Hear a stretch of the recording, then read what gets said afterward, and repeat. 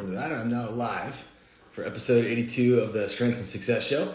Gonna wait for Riley to hop on here and send the join request. We'll see how she's doing today. Pretend I don't know. But episode 82 will be called A Stronger You. As always on this podcast, you guys are entitled to ask questions on the podcast. We usually answer them on the podcast live, as well as questions that people have sent us through our story Q&As. There's the join request, so we'll have Riley join us in just about. It'll pop through, and you'll get the most wonderful hello ever. Much better than mine. Hello. There, yeah. I foreshadowed that as the most wonderful hello ever because we joke. I can't seem to say hello. It's always like, hey, what's up, guys? Or how you doing? Or what's going on, Christy Joe? But never hello. I can only say hello. We're so one-dimensional. How are you? I'm doing well. I had some pretzels. I took Sophie outside. She's chewing on a bone right now to distract her, so maybe it'll last the whole podcast. That way she doesn't try to jump on my lap like she does every episode. She's very needy. She is. Very, very much an attention whore. That's a... I was going to say, I mean, who wouldn't want to be live on Instagram? we always get some random person like, how do I join the podcast? Like, well, you're not. But have you tried being a dog? Puppies get views, so we're yes, yeah. All right, things are good? Things are good. Good. All right, this is episode 82, A Stronger You. A Stronger You builds character, and we're going to go over that topic. You guys are also welcome to ask questions on the live. As I said when we started this, I think we have 11 or 12 stocked up questions from the story Q&As, which is also really good. Some of them are really good. Different unique questions. I know Alexis just asked one that happened to you today that I really like. Is an interesting one to discussion because it's one we don't get very often, and it's one that is shrouded in mystery, so to speak. And that was the one about behind the neck, but we'll get there. So a stronger you is a better you in every way. We often talk about doing things with intention, and we talk about building things that create positive habits, reinforcement, building your group.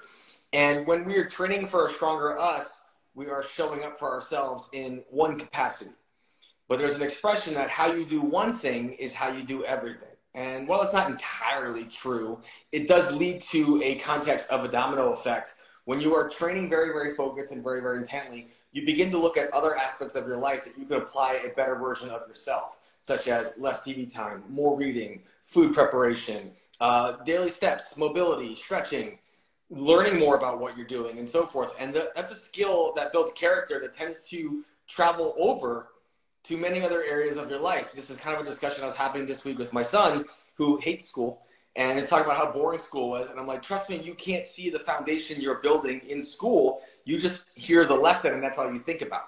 But he's getting social development, social skills. He's learning how to listen. He's learning how to write. He's learning how to think. You know, school does a lot of creative thinking and critical thinking skills. How to be part of a social network, because we are not an entity unto ourselves, even though we all can be a little selfish with ourselves. We're not by ourselves in this world. We're surrounded by many things and many people. And outside of grade school, those of you who are involved in a gym community start to notice those same things. You have to work with people. You might be sharing equipment, asking for a spot, learning from them, teaching them, coexisting with them. So a stronger you builds a better you all the way around. And that's one of the aspects that I always like for people to focus on is not what can I do better. It's how could you serve your community better? Because that's going to come back and serve you as well. The more relationships, the more networks you build and create, the better opportunity you have to get stronger, because you're going to have people who teach you, listen to you, apply help for you, understand you, show up for you, whatever. There's so many different aspects that we don't think about that creating your community goes into making a stronger you. Yeah, I mean, we probably beat a dead horse with how powerlifting is less about the physical strength and more about the mental strength. It's a physical strength sport and you're testing your 1 rep max, but the people that are at the top and that are the strongest generally don't let the mental get in their way, or they don't let their excuses get in their way, or they are motivated and disciplined in the sport. And that goes so much further than like what your physical capabilities are. Like if you're just naturally strong how you are, like you're going to be strong, but you're only going to be so strong if your habits, your motivations, your desires, all that kind of stuff doesn't really match up with it. There are people that have plenty of opportunity to be super, super strong and successful in the sport, but they mentally hold themselves back because they cannot they kind of can't get over themselves. Mm-hmm. Very simple things, you know, it's like, yeah, we all have bad joke about like, oh yeah, I'm great at squats and deadlifts, but I suck at my sucks. Like, you know, we all make those kind of jokes and we're all like, oh, I'm just a deadlift specialist, or oh, these suck. You know, we all do that. But like, there are people that will legitimately hold themselves back because it's like session they go in, they're like, well, I suck at this and I'll shit the bed anyways. So like, there's no point in putting any effort into it. And it's like, that's what's holding you back right there, is like, you're not willing to put changing anything. And it really is as simple as being like, you know what? Yeah, this isn't my best, but I have so much area of opportunity to grow and improve here. And that's why I've said to so many other clients is like, when they, you know, when they start, they're like, oh, my bench is really low, I want to bring that up. And I really suck at bench. And it's usually pretty negative in that aspect. And that's generally always my response is like, cool, that has the most area of opportunity to grow. So we can focus on that. And it's just like small tweaks. And it's just changing your mindset to stop being like so in with, I'm bad at this, I'm going to continue to be bad at this, and changing it to be out of the box and being like, okay, there is opportunity to grow if Hello?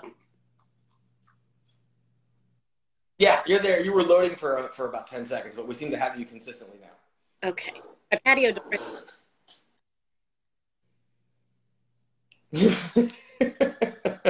I hope you're on Wi-Fi. Yeah.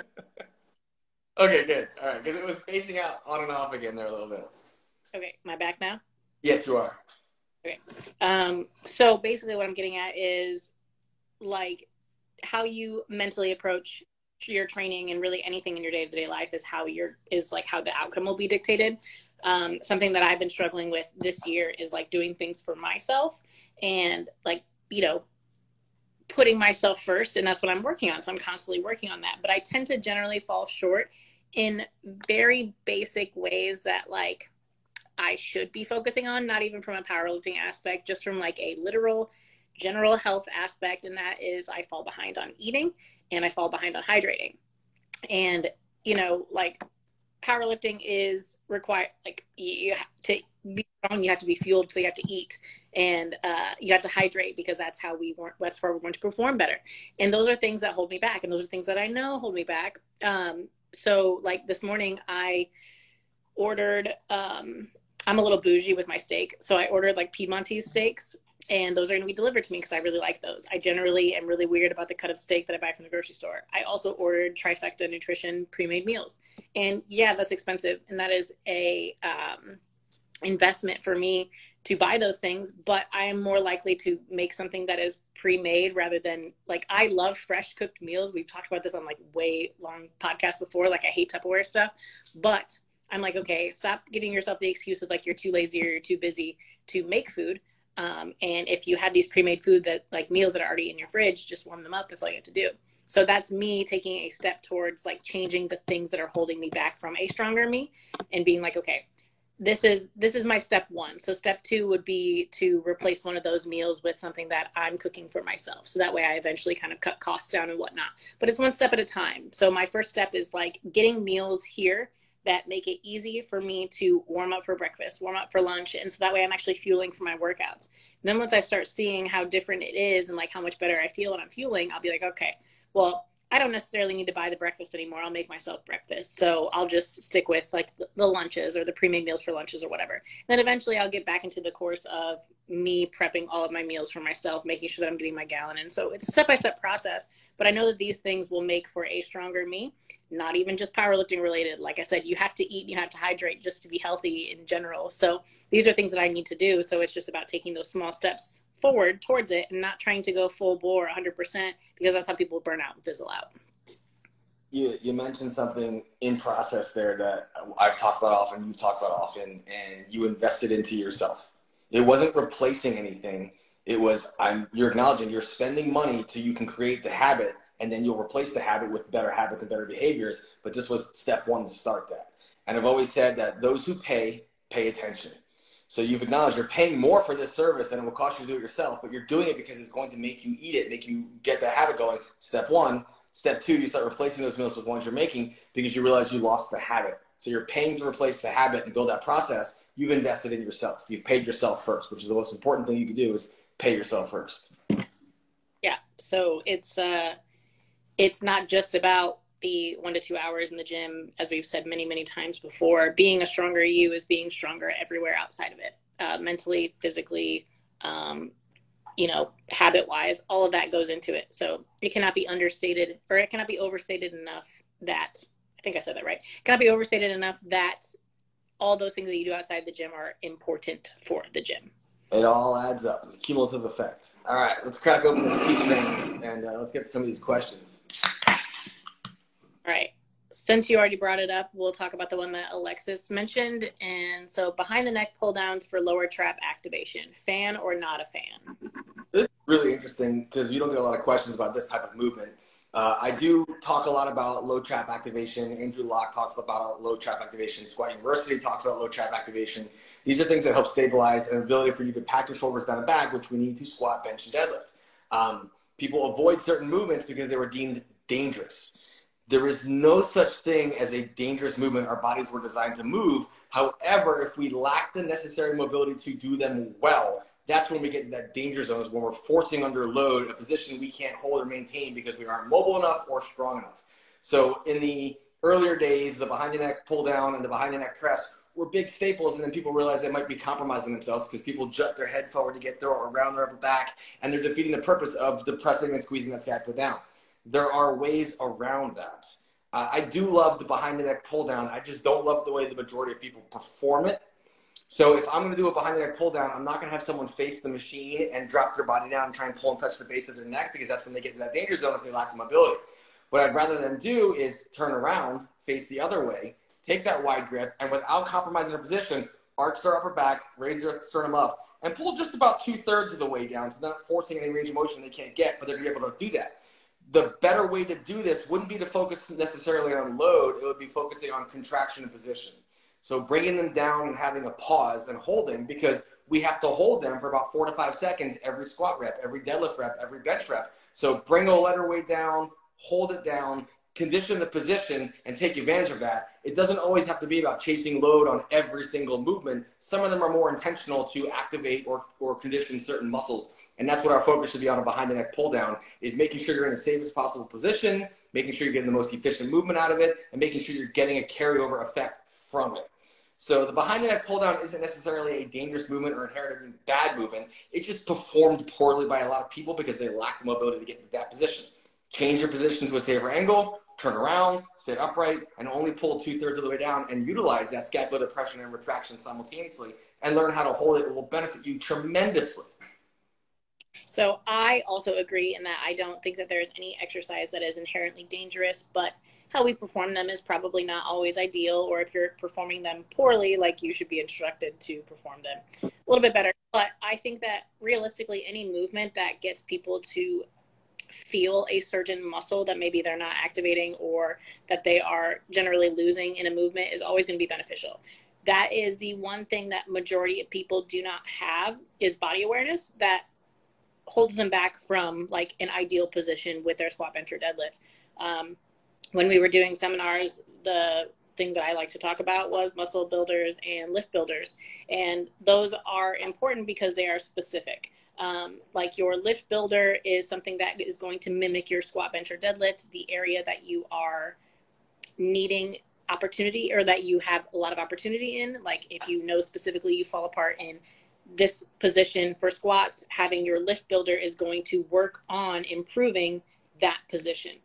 And then your muscle builders are going to be the areas that need a little bit more strength. Like for most raw lifters, that is quads, back, triceps, and core. And so your muscle builders are going to focus on those. So if something like a behind the back or behind the neck pull down is going to activate an area of need for you, then I, yes, absolutely think you should do it. It's the same thing with realistically any other movement. Like if someone tells me that they feel more with the tricep kickback than they feel with the tricep push down, then do the tricep kickback. Like if that is something that allows you to pump blood and like get a contraction in the muscle more than another one, then absolutely do that. Like I've had clients do that to me before where they're like, I don't really feel anything when I do this. Is there something that I can switch it for so that way I can feel it? And that, because like a lot of bodybuilders, that's what they're doing, is isolating. So that way they can feel the muscle. They want to feel the burn. They want to feel the squeeze. And with trying to build body awareness with powerlifters, feeling that burn and feeling that muscle contract and twitch is probably incredibly necessary for them to put it all together as far as integration goes into their lifts. So if you are feeling something and it is something that is contracting a muscle that you need, do it. Absolutely. I think it's a great point of learning how to feel certain intrinsic muscles that maybe you're not aware of, and that's how we build better patterns and positions over time. Yeah. There is a good question on here from Jan Beast or I Am Beast, I'm not really sure. But, hey, y'all, is a taper supposed to feel heavy? Did a squat single at 80% 3 days out, and I feel so heavy. I can't talk about your taper specifically because I don't know what you've done or your programming style, but that is often the case where the last 2 weeks you have a lot of fatigue built up, and that's kind of the point of the taper, is to allow that fatigue to dissipate. So the way that's often done is by reducing volume or reducing load. I'm sure before you took the 80% single 3 days out, there was a period before that that was significantly heavier, maybe 90, 92, 95, or maybe even 100% of your squat. So you're lifting lower load. It's going to allow for some recovery, a little bit less fatigue built up. You're maintaining a motor pattern, and you probably have less volume. So if you're taking 80% 3 days out, I'm going to assume you're on a daily unfitting periodization style programming. I'm just making that assumption because most programs that are linear don't do that kind of shit. So you probably have significantly less work than you had going in there. That is just to maintain your motor pattern. And yeah, sometimes it's going to still feel heavy because that means you still have residual fatigue built up. You still have 3 days to drop that. Would I like 80% to feel heavy 3 days out? No. That means either you needed to start your taper a little bit sooner or you needed a little bit more of a taper than you were given. But 80% shouldn't feel heavy if you're going to meet 3 days out. It should feel like 80% for a single, which for a lot of people is speed work. So, that's not the most ideal. I don't want to nocebo you. You might just still be tired, and that can dissipate in the next 3 days. But that's something that you want to communicate to your coach that, for future program planning for you, that maybe you need a little bit longer of a taper. Everyone's recovery and adaptability is different. That's the whole point of individual coaching, not just the basic program, is you're learning and understanding how that lifter responds to certain things. For some people, they might need to take their heaviest squat 3 weeks out and taper that down. For other people, when I work with William Crozier, his recovery for his deadlift was exceptionally long. Same thing with Bridgeford. They needed to take their heaviest deadlifts almost 4 weeks out and then taper down from there. Otherwise, they didn't have it. So that's just something you learn. For some people, they can take a very heavy bench raise before and it doesn't affect them, but a very heavy squat does. Very heavy is relative to the person, so there's not a number I can give you. But that just depends upon your health, your conditioning, your nutrition habits, your sleep habits, your recovery habits, and so forth. So is it normal? Yeah. Sometimes it's normal that even when you're tapering, things still feel heavy. Generally, 3 days out, I'm deloading into a meet. For me, usually it's going to be 60, 65%, not 80%, because I just want you to be able to apply force and keep a motor pattern. You're not building anything at that point. So I would usually use a little bit less going to the week of a meet. But, sometimes it's still going to feel heavy even on that week because you still are tired. That will dissipate if you keep moving and keep your blood flow up, keep your nutrition up.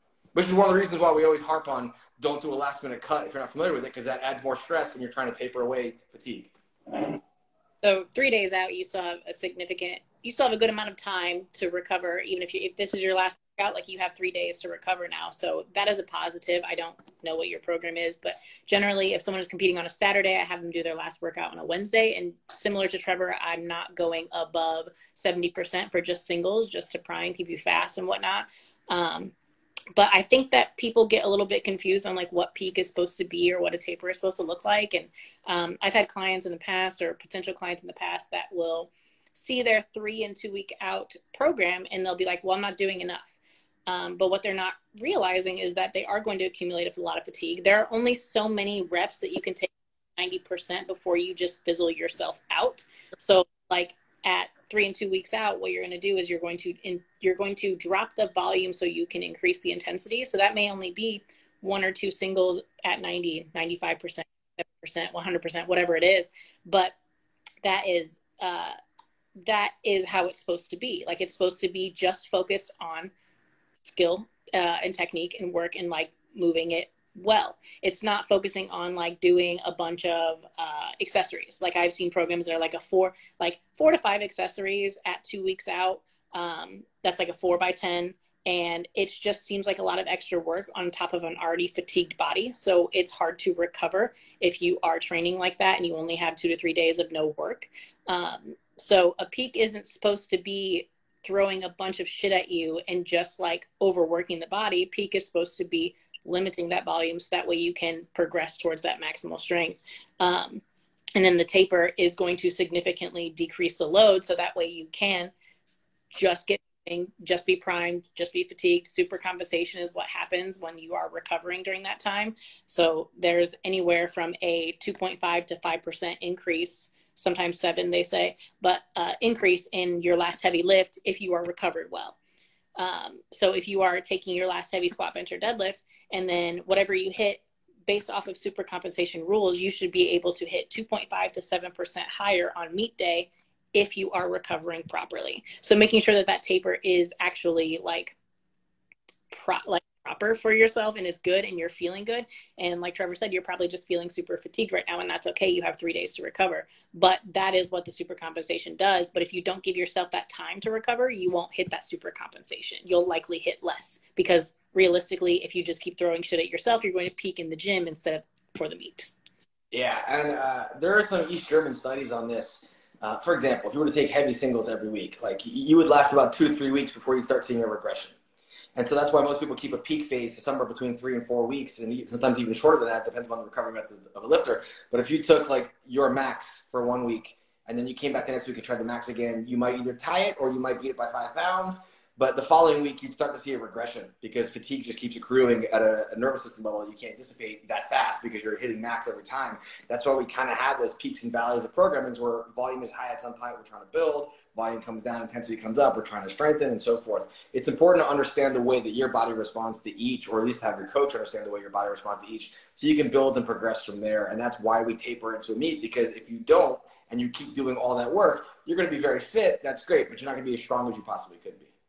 That's why also people generally don't PR unless their training is going phenomenally and they have increased their 1 rep max between like meets or something. That's generally why your last heavies will not be a PR unless things are going fantastically, because you can only hit so much. Like Trevor said, you may hit it 1 week and then you may come back the next week and try it again, but only match it. You haven't gotten any better. You just are like adapted to that at that point. Mm-hmm. But if you're in your peak phase and you are maxing out in the gym, it is unlikely that you will have that extra juice to go on meet day. So that's why generally last heavies are not above 100% unless prep has been going fantastically, or like I said, unless you hit a new PR somewhere in training that allowed you to surpass what your last comp was. But it's just very unlikely unless you're new. It's easier if you're newer.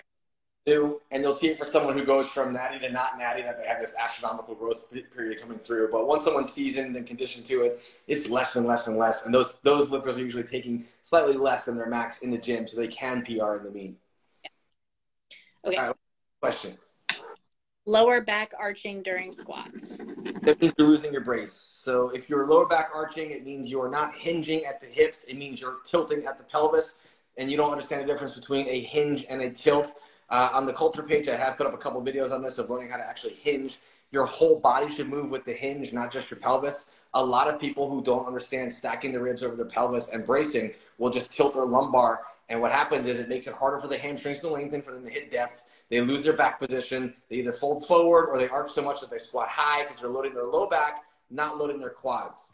So there's a difference that you have to understand between what a hinge pattern looks like and what a tilt pattern looks like. If you're tilting, that means you're opening yourself up. That is not a hinge, and that's why you have no brace. That's why you have no power in the hole, and usually you'll see knees collapse and so forth, because there's nothing stacked to create stability in between. Majority of raw lifters want to focus on, the majority, but not all, the majority of raw lifters want to focus on opening and spreading at the knees and sitting straight down instead of sitting back. Generally, when people sit back is when they start to arch, and that's when they lose that stacked torso position, because they don't realize what the hinge is, where your chest comes with the hips. It all moves in unison. It's like a link.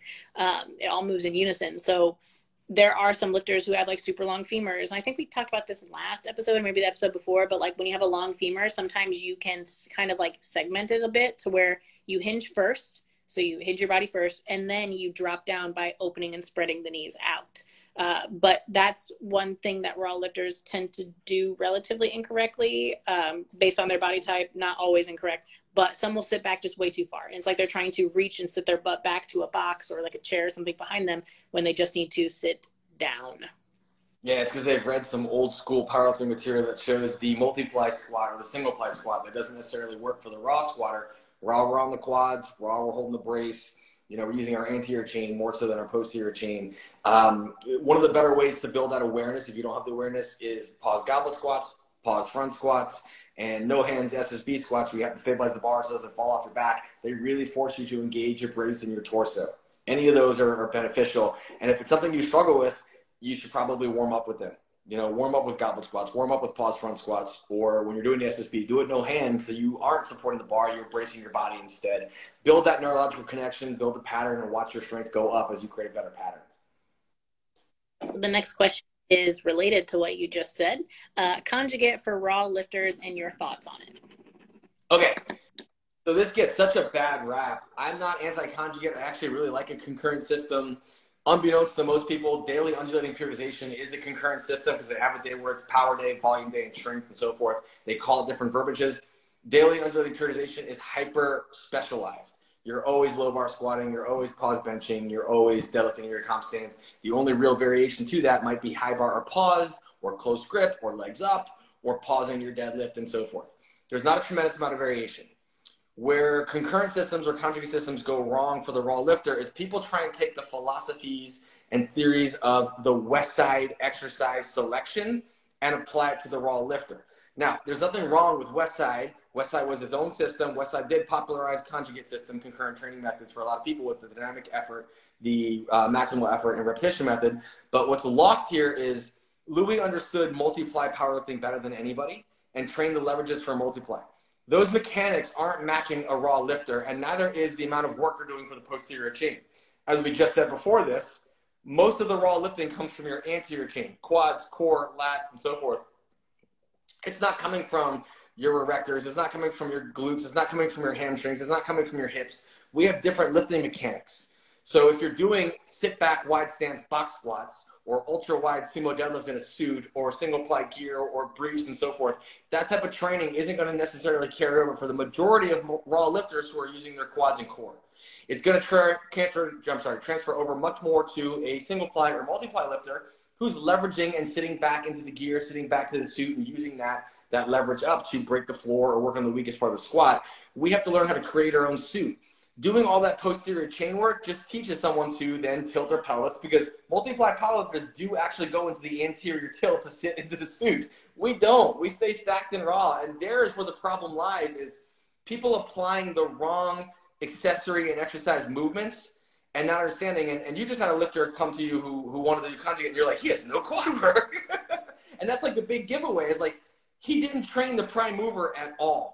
And that's where people go wrong with a conjugate program, is they don't train the prime mover at all. They train the accessory movements, and we have different mechanics. It doesn't work, and that's why.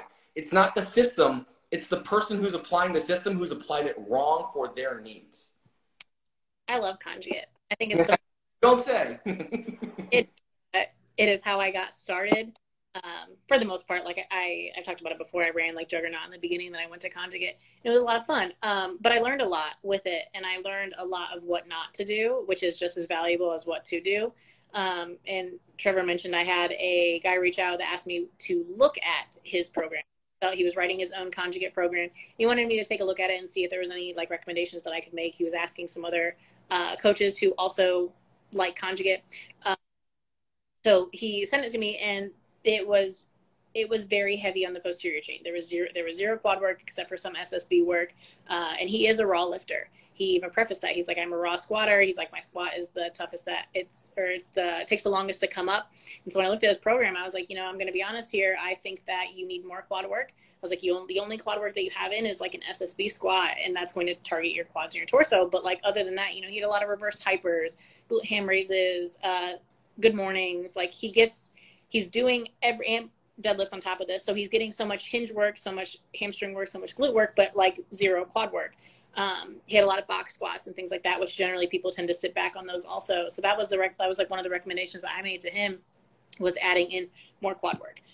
Another thing that I don't always love for a raw lifter, especially if they're relatively green and a little bit new, is speed work. I don't think that people need as much speed work. I think that you should be focusing on moving everything as fast as possible. So like, to have a dedicated speed day, I don't find to be necessary. They are so fun. I like speed work days. I enjoy the lifters that I do program conjugate they will get them every once in a while just because it's fun. Or even like maybe after their main work, maybe throw in some like speed work sets. And like I prefer chains over bands. We've talked about this before. Bands provide a false sense of stability. They will keep you in pattern, especially with squats. Like you're on a fixed up and down pattern, like a Smith machine. So majority of people are not going to be squatting in their squat stance, and they're going to be a lot more stable than they would be normally. I prefer chains because it provides that instability. So it teaches you to become the stability in the movement, like, because that's constantly swinging. So I prefer chain work, and I also prefer repetition method days instead of dynamic effort days. So that'll be more high volume work, more muscle building rather than working on speed, because generally most of us need is more foundation, more strength built. So I like conjugate, and I think that it can work well, but it has to be catered to the lifter. I also don't love it for peak. Some people have a lot of really, really great success with it, but generally if I have someone who's running kind of conjugate about 8 weeks out, I'm going to switch them to linear. So that way they can get used to practicing the competition movements. So they may do variations all the way up until like 8 weeks out. And then at 8 weeks out, I would like them to switch to a comp squat, a comp bench, and a comp deadlift. So that way they can get in the groove of it again, because it is weird to go from constant, and I've done that because I've competed this way. It's weird to go from a variation and then the next week be told that you have to comp squat, comp bench, and comp deadlift, and you haven't been for the past couple months.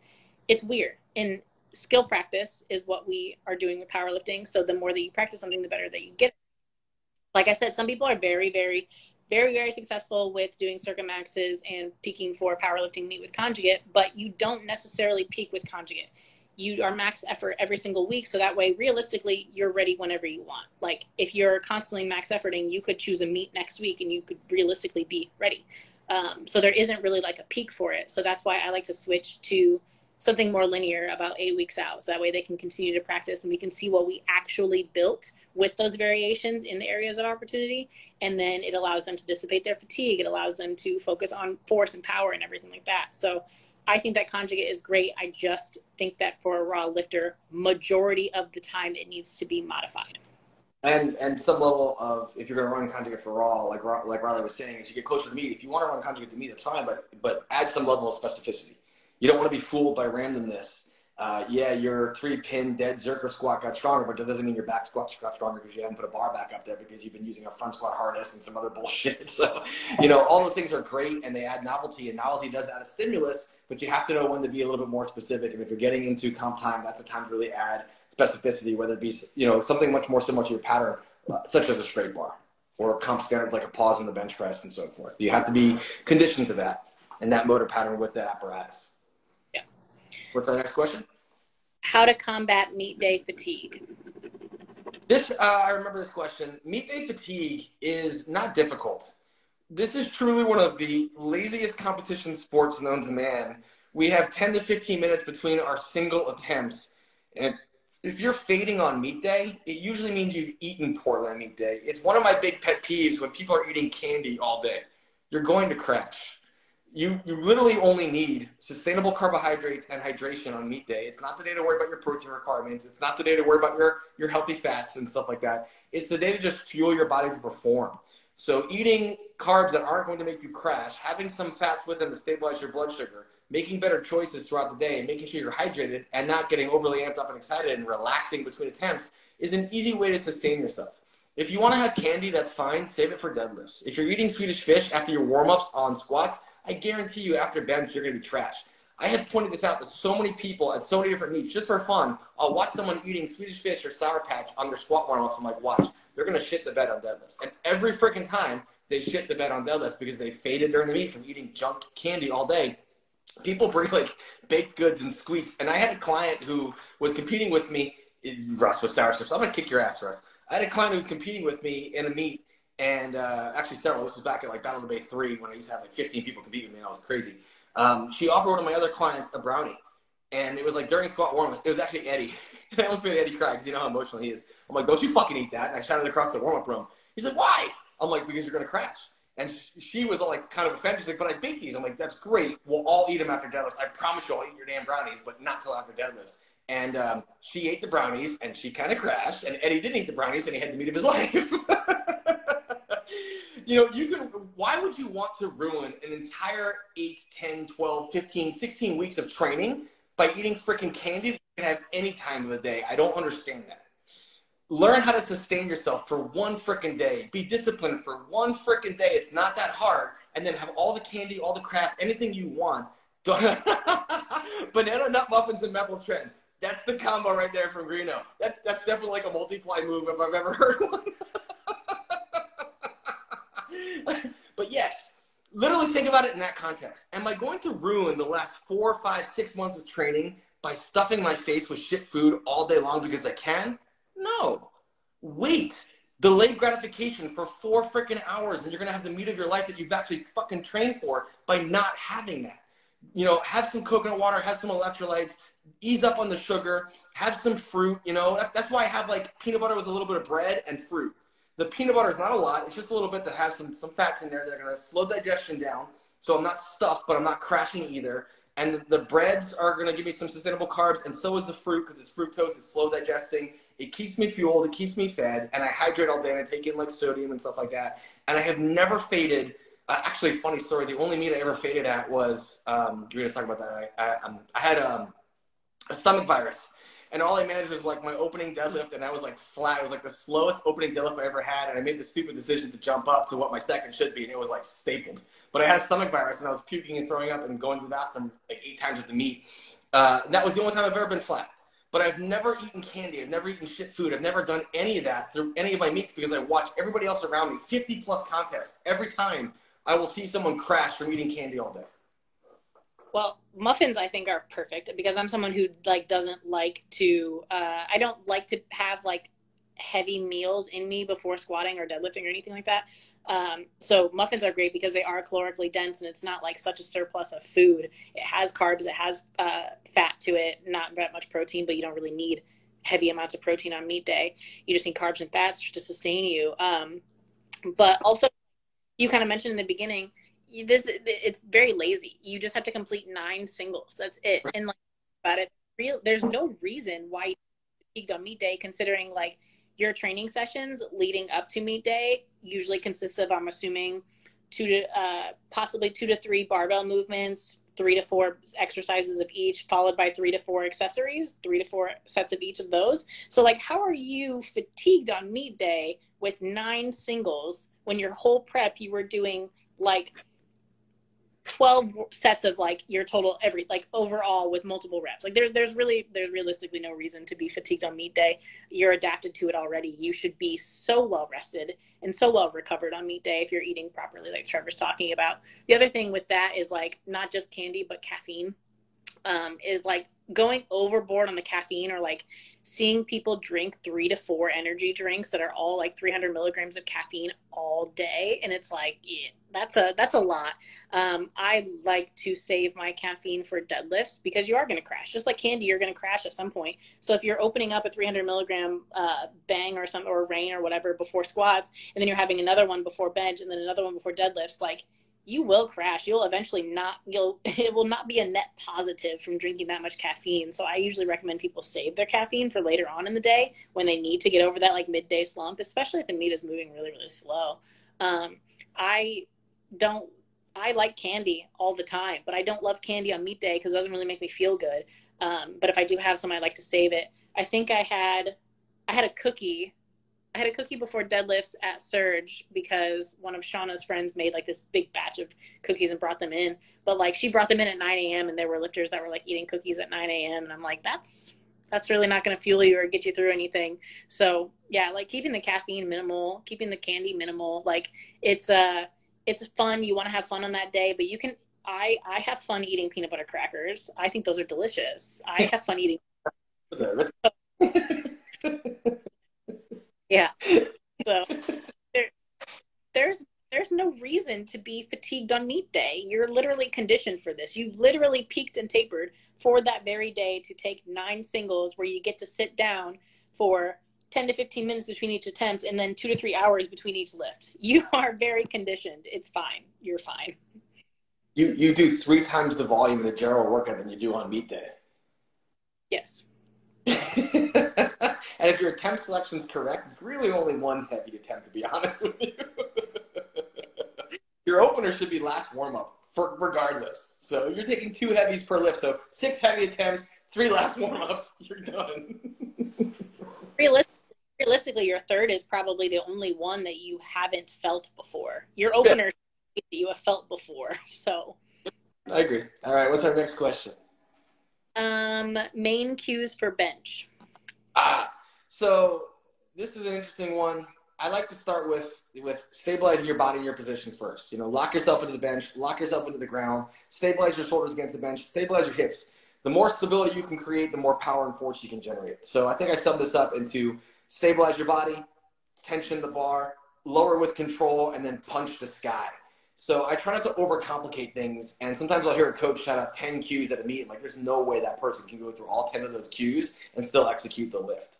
So it just starts with the setup for me. It's always about the setup. So set your body to be stable, set your tension on the bar so you're locked in tight, lower with control so you don't misgroove. God, I hate that so much. You don't misgroove a raw lift, but lower with control so you don't bring it in the wrong pattern, and then just punch the sky when you get that press command as hard as you can, create all force. Because if you're locked down and stable, you're not going to butt pop. You're creating force for the right thing. You're knee extending, not hip extending, and you're driving your arms and triceps into that bar as best you can. So that would be the ultimate cue, is set yourself up for as much success as you possibly can before you even unrack the bar. I hate seeing a lazy unrack. I don't care what lift it is. I don't care if it's a squat or a bench. If you unrack lazy, chances are you're going to unrack sloppily the heavier the bar gets as well.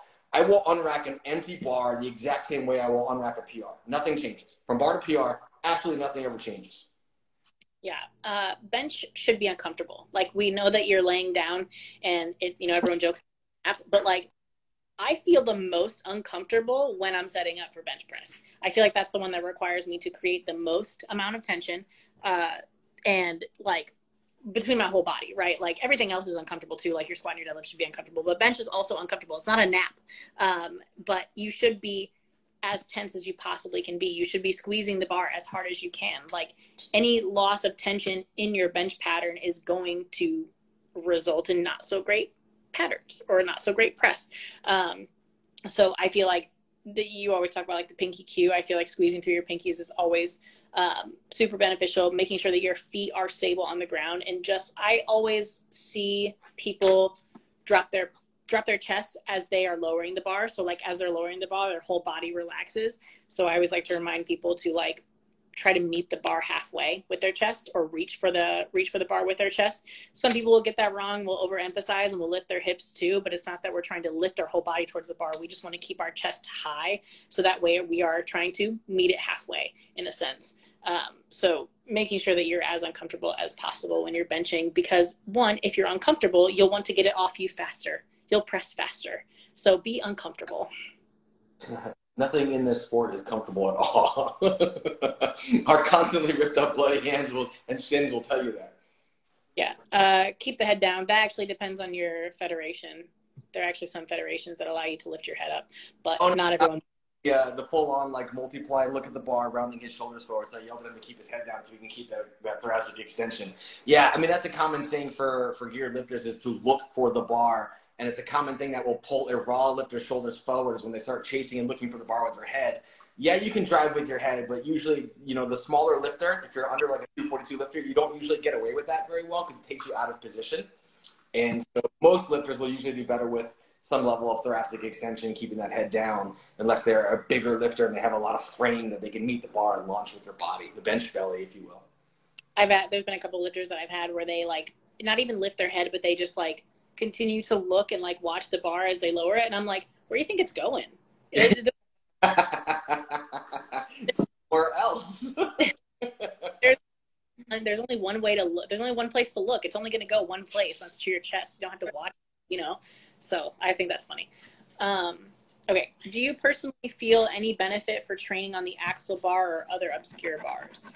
This is a good question. I do like the axle bar a lot for presses and rows for various reasons. Like you talked about the pinky pressure. When you're squeezing the axle bar to bench press, you are constantly engaging and learning that pattern of keeping your hands clenched and hands tight so the bar doesn't move around.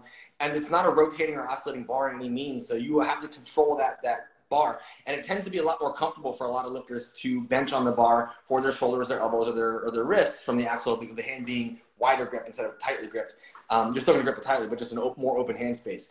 So I do like axle bars for bench press, and I also do like it for like heavy bent over rows to build your grip strength for the deadlifts and so forth. I don't love it for other movements. I think it limits you. Unless you're a strong man, you probably shouldn't be deadlifting with an axle bar, especially if you're going to strap into it anyways. That's just really stupid.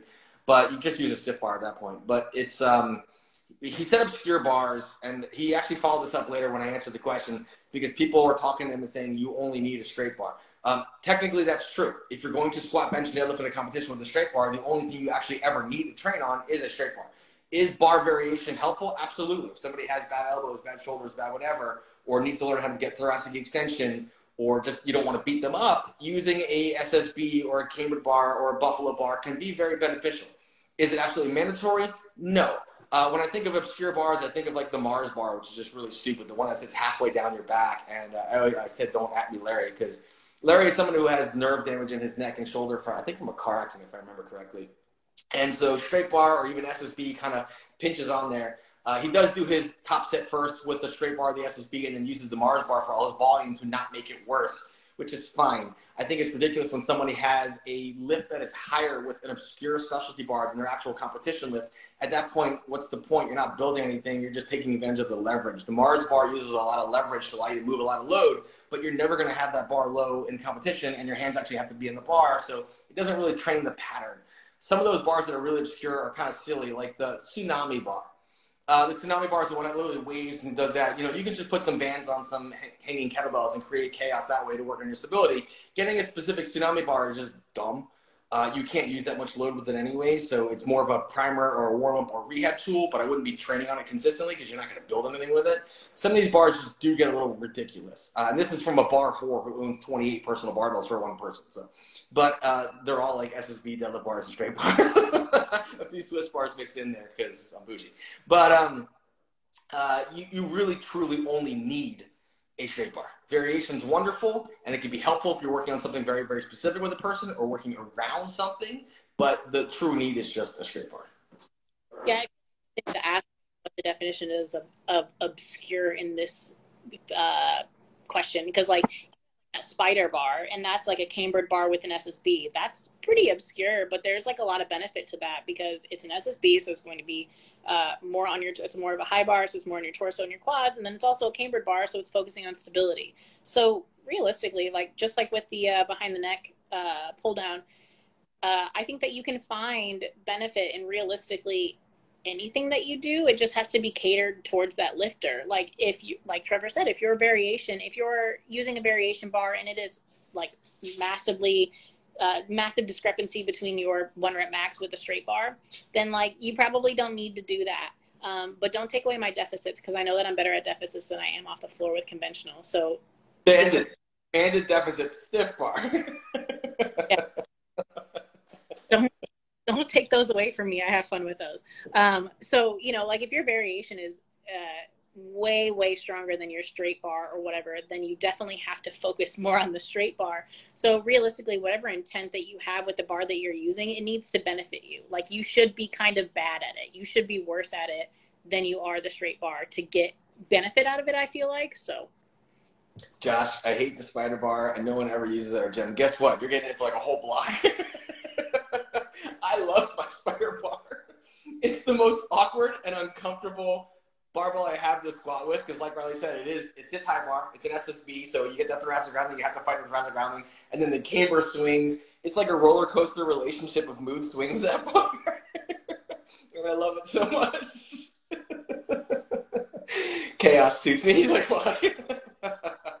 Yeah, I do love my spider bar. That's actually my favorite barbell to use. Usually when I'm coming off of a meet or an off season, I don't have it with me at Treasure Coast. I'm training most of the day right now. So, but if I do get myself back in the garage, that's like my accessory day favorite is the spider bar, like shoeless, beltless squat to really see where it exposes areas of my body that I need to work on.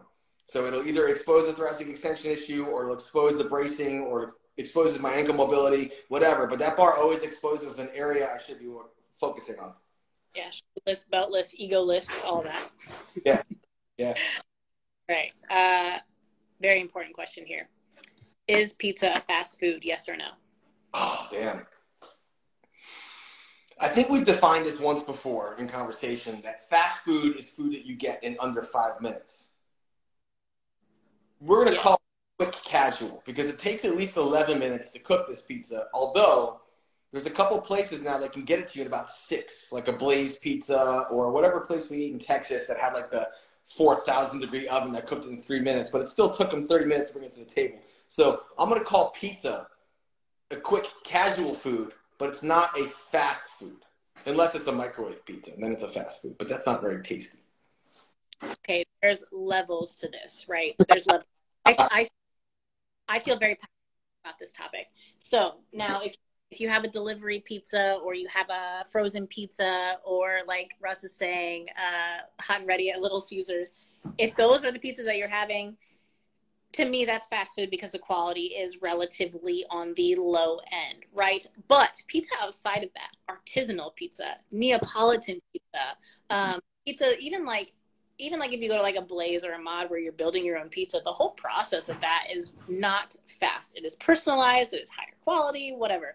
I am a slight pizza snob, and I like artisanal or Neapolitan type pizzas. Those ones take a little bit more time. Yes, they may be cooked really, really fast in the stone brick ovens like we're talking about, but they are quality. So that is not a fast food to me. That is a full-ass food group, and it provides me nutritional value. It provides me happiness. It keeps me sane. It is my power food. I stand by this, that pizza that is not delivery or DiGiorno or Little Caesars, that's its own category. That's when you want to be a trash panda, right? But if you're going out of your way to have better pizza, it is not a fast food. It is gourmet. I can vouch for this because I ordered the Lou Malnati's at Surge, and it takes him an hour to cook this deep dish pizza, which Russ got to have. And if he eats Little Caesars, his standards are really low, so his opinion doesn't even matter. But yeah, pizza takes more than 5 minutes. Hold on. Some of us did not grow up wealthy. Some of us ate Little Caesars growing up. I would still eat Little Caesars to this day, and pretzel crust pizza from Little Caesars is actually still delicious. So I reject your statement about Little Caesars. I didn't say it wasn't delicious. I just said it was low quality.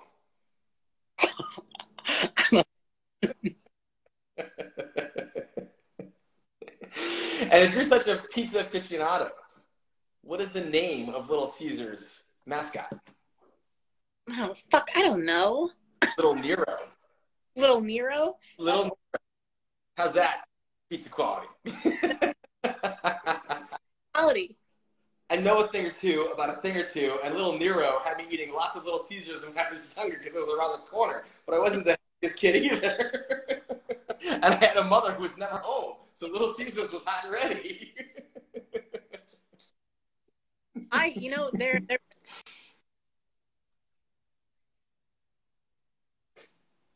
Can you hear me? You're buffering, yeah. Oh, their breadsticks are pretty amazing. Yeah, they do have really good breadsticks because it's really just pizza crust that's like half baked with Parmesan cheese. Like doused in butter or something. Yeah. Whatever. Yeah. Same with Pizza Hut's breadsticks. It's just like thick pan crust pizza crust that's just been like toasted with garlic, butter, and Parmesan. Yes. Those sticks. All right. Clearly, we're ending this one on a high note with Trash Panda Pizza and Little Nero. Oh, the thin crust from Domino's is pretty good. Yes, we have tried it. I sadly have the Domino's app on my phone, and when Titus lived with me, that was a weekly staple of getting like 3 pizzas and eating an entire thin crust myself because it's single serving size in my mind. But all right, so Riley, thank you for joining me. Is there anything you want to add to this one? Not today. We're back to our normal. Things are normal again. All right. Well, thank you guys all for tuning in. Thank you for asking questions. Thank you for sharing the podcast every Monday when it gets downloadable on all podcast platforms. Thank you for following and supporting Culture Nutra. And if you need programming without coaching, we have the Cultivating Strength platform that you can do. Your first week is free to try it. It's available in both of our bios on Instagram. You guys can check that out and see that. And Riley, thank you for joining me. You're welcome. Russ, thank you for being annoying. He said you're welcome. And we will talk. guys later. Have a good one. Bye.